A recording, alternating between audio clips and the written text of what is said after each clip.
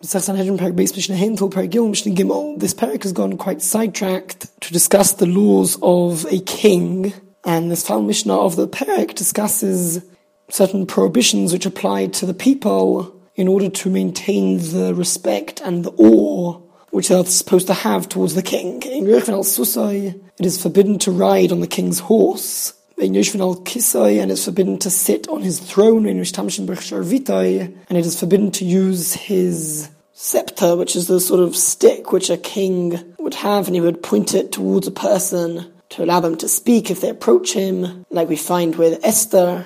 And the truth is, anything which belongs to the king and only he uses is forbidden for anybody else to use. And this even applies after the king dies, to the extent that once he dies, all of his possessions are burnt, so that nobody will benefit from his possessions. But of course, the throne and the scepter, etc., will be passed on to the next king. Another king is able to benefit from the previous king's possessions. Alright, continues the Mishnah. It is forbidden for other people to see him while he is having a haircut. He doesn't look very respectable during that time. Neither when he is unclothed, and not when he is in a bathhouse. He can't go to a public bathhouse where there are other people. Even if he still has his clothes on there, the very fact that he is found there with all of the other people who aren't necessarily clothed, that reduces and diminishes the amount of respect which they will have towards him. And we learn all of these laws from the Pasuk, Shneimar, as the Pasuk says, you shall surely place upon yourself a king. From this double expression of Soim Tosim, we learn Shtei Mosai Olecha, that his awe, the awe of the king, should be placed upon you. Not just the king himself should rule over you, but that you also need to show an amount of awe towards him. Parak Yom Mishnah Aleph, as we learnt in the first parak, in the beginning of the Masechta, Dinim Momnus B'Shleisha, monetary laws require a beis din of 3 judges. Now, anybody is able to take someone else, if he has a claim, a monetary claim against somebody else, he is able to take him to the local beis din. If there's a beis din of that town, then he can force the other person to come to that beis din, and the beis din will judge their case. But what happens if there's no local beis din which is fixed in that area which everybody uses? So in that case, he can't necessarily set up a beis din himself and force the other person to come to his beis din which he set up. Rather, Zeber lo echad, this one, the one who is making the claim, will call him Ruvain. He chooses one judge to be part of the beis din, Zeber lo echad, and the defendant will call him Shimon. He chooses another judge. Ushneim, and both of them, between Reuven and Shimon, they would choose the third judge. Now, although they are choosing the third judge, the other 2 judges who have already been chosen need to agree and accept the third judge, but the choice is made by Reuven and Shimon together.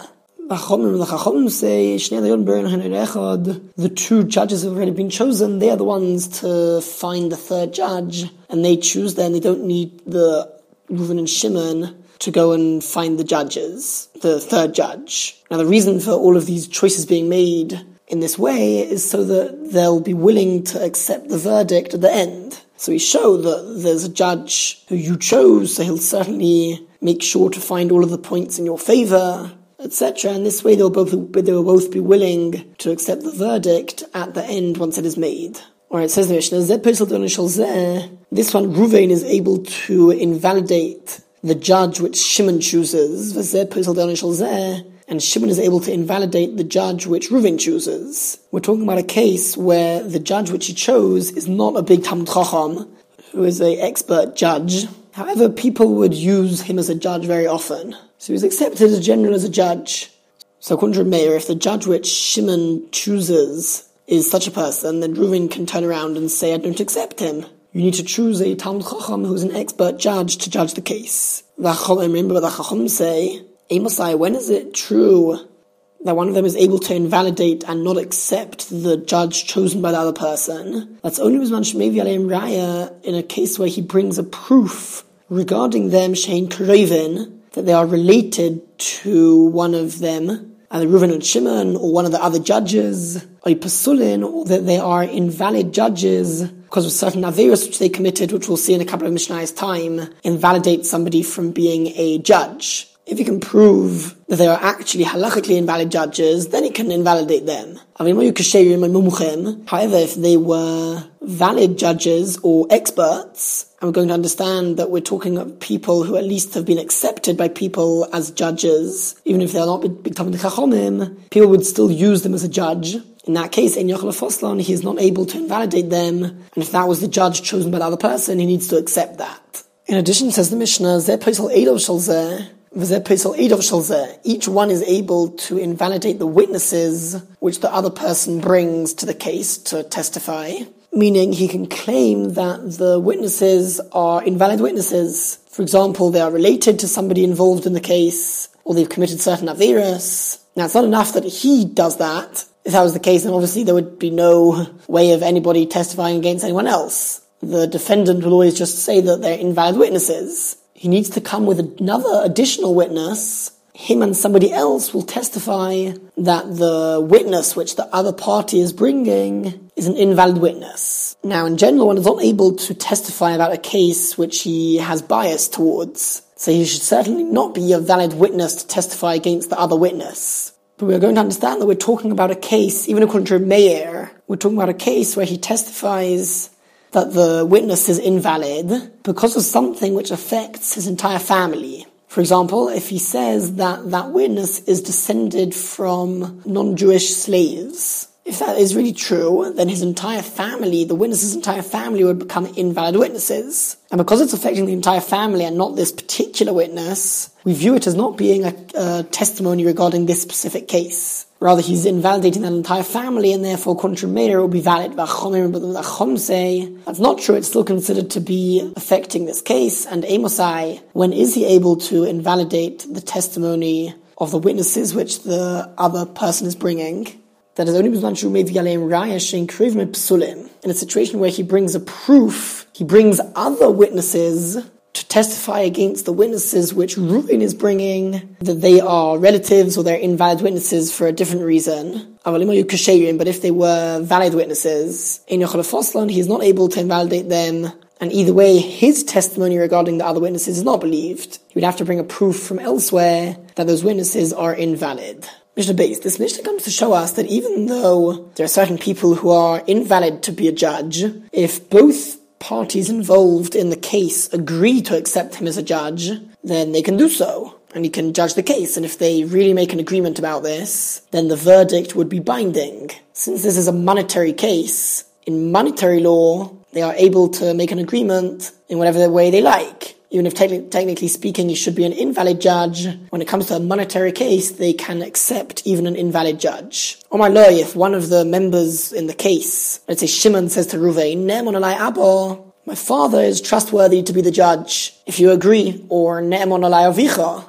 your father is trustworthy upon me, I accept him as a judge, even though he's really invalid because he's related to one of us, nevertheless, I accept it. Or three shepherds are believed, I trust them and I accept them as judges. Meir says, he is able to retract from this agreement. Even once the verdict has been given, according to Meir, he is able to back out and say that it's not a valid verdict, it wasn't a valid judge who made it, and therefore I don't accept the verdict. Since he didn't bind himself to this agreement with any official act, he just said that he accepts it. That doesn't bind him to it. Only if he were to perform a particular act of acquisition together with the agreement in order to make it halachically official, only then would he be bound to this. But since all he did was just say something that does not obligate him, however, the Chacham say, once the verdict has been given in Yochel, he is not able to retract, and he must accept the verdict which is made by those judges.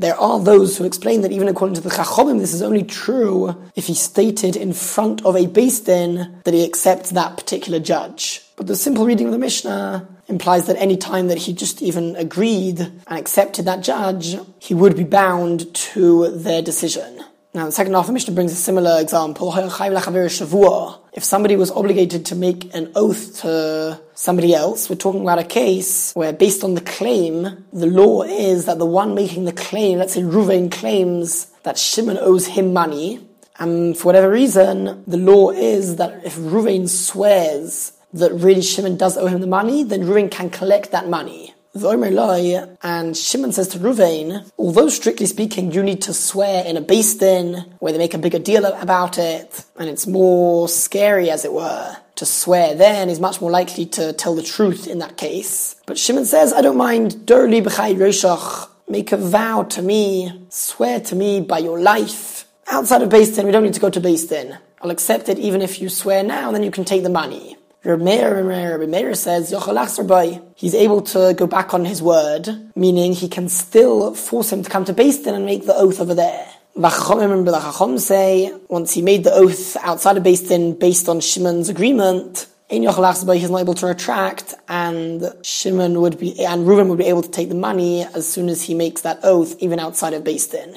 Mishnah Gimel, we've been mentioning over the past couple of Mishnayos, invalid witnesses. What makes a witness invalid? So we've seen that if they are related to somebody involved in the case, they're invalid. And that's the invalidation of krovim. In addition to that, women and non-Jewish slaves are invalid witnesses, mid'oraisa. And the Torah also says that a Rasha is an invalid witness, mid'oraisa. Now, what comes under the category of a Rasha? So it's learned from Psukim that anybody who has violated a prohibition, which is punishable by a death penalty in Beis Din, or by malchus, lashes, if he hasn't yet received those malchus, he is considered to be a Rasha, and he would be an invalid witness.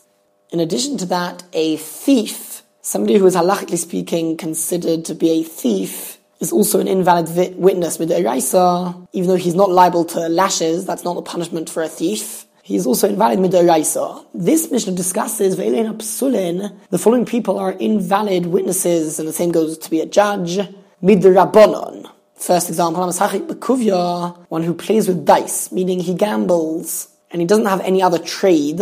All he does is gamble. So his moral character and trustworthiness is considered to be on a relatively low level. He's not involved in any real trade or job, which is productive for the society, and he's not involved in Torah, so his moral status is considered to be on a relatively low level, and he lacks the sense of shame, and therefore he is an invalid witness, and anybody who is an invalid v'titnus is also an invalid judge. V'hamal beribis, one who lends somebody money with interest, even though that is not punishable by lashes, and he's not exactly considered to be a regular thief. Since at the end of the day he's violated a big prohibition, he is an invalid witness. Midrabanon, umafriche yonim, those who race birds, which is also a type of gambling. They would race the birds, whichever bird got to the target quickest would win the money, whatever it may be. And he has the same status as a regular gambler. V'sichari shavias, those who would do business with Shemitah produce once every 7 years. There is a Shemitah year where it's forbidden to work the land, and there are prohibitions